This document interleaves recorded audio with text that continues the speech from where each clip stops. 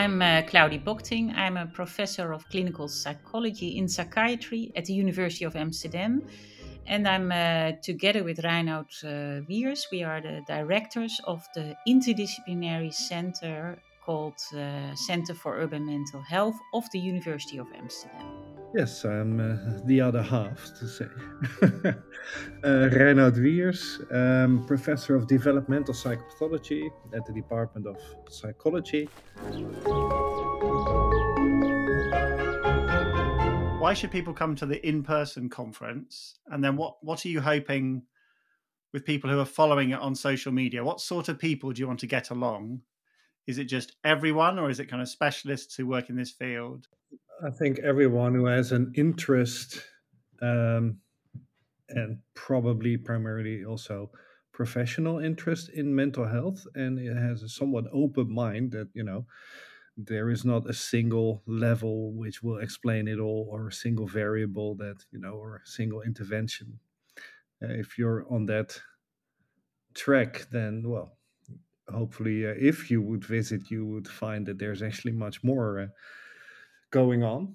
And I think to get inspired by some of the world experts in different fields, which are all combined by this desire to improve mental health conditions and to not be oversimplistic about it, but to actually use, developing knowledge, uh, either from the framework of complexity science or some other, it's not like everyone is working from this framework, but at least consider factors at different levels of explanation at different time scales into improving mental health. The conference could be of interest for anyone that is interested in more the theoretical, like the groundwork, like, okay, what could be all kind of factors that do make a difference and how do they change over time, to, for instance, also urbanicity and what does it do with the brain and how can this be an impact on mental health, to the impact and what we learned from COVID, to also, okay, concrete interventions and what did we learn and how effective they are. And I think this might be of interest for scientists from any kind of discipline that is interested in mental health, but also scientists, practitioners who actually combine these both, as well as clinicians that are really interested not only to focus on the individual, but also zooming out. And also, I think this might be of interest for people who are lived experience. Like we do also have a couple of talks and interviews with people with lived experience who think like, I now finally want to go to a conference that does not only focus on me as the individual, but also zooms out um, the bigger picture. Policymakers, eh? So I think most policymakers will be on the same page that there's probably not a single factor, but yeah, beyond that, so how does it all hang together? Are there concrete interventions that can come out of this approach that can be used? So yeah, I think will be highly interesting for people from policymaking as well. Apart from presenters from our Center for Urban Mental Health, we have a great lineup. First of all, we have Professor Sandro Galea, who is from Boston University at the School of Public Health. And he will talk about, yeah, what lessons we actually learned from COVID and other recent global traumas and relate this to urban mental health. So he's a typically urban mental health researcher, for instance, that also will zoom into the role of the impact of social cohesion. After that, Professor Andrea Wittenborn will give a presentation, and she was one of the first that actually applied complex system modeling to depression. And she mapped and also simulated feedback loops on to try to understand the onset, but also maintenance of depressive disorder.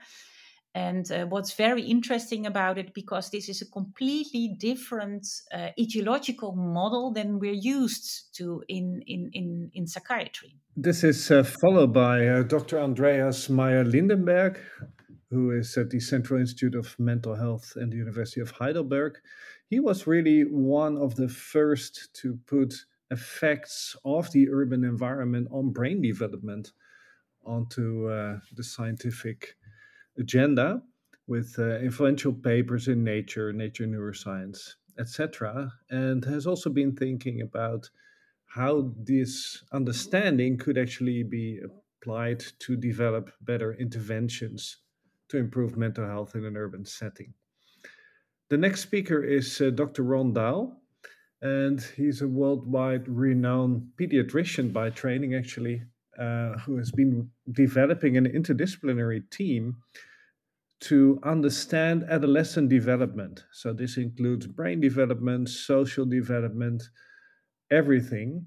And from that, better understanding tries to generate relatively simple interventions which could change development from negative spirals where everything gets worse and worse and you develop all sorts of problems into more positive spirals and working together to some goal, and then you see really massive effects of relatively small interventions because you work from understanding the complexities of the development in this period. And that even has implications for policy. The day will be ended by renowned Professor Peter Sloot from the center, who will use an expert on complexity and has been involved in the center um, from the beginning. So linking the urban mental health with complexity.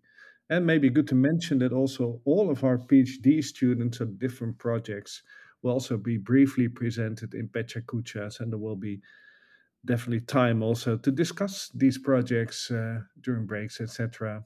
And we have interviews with people with lived experience expertise, and both they are representing different mental health problems.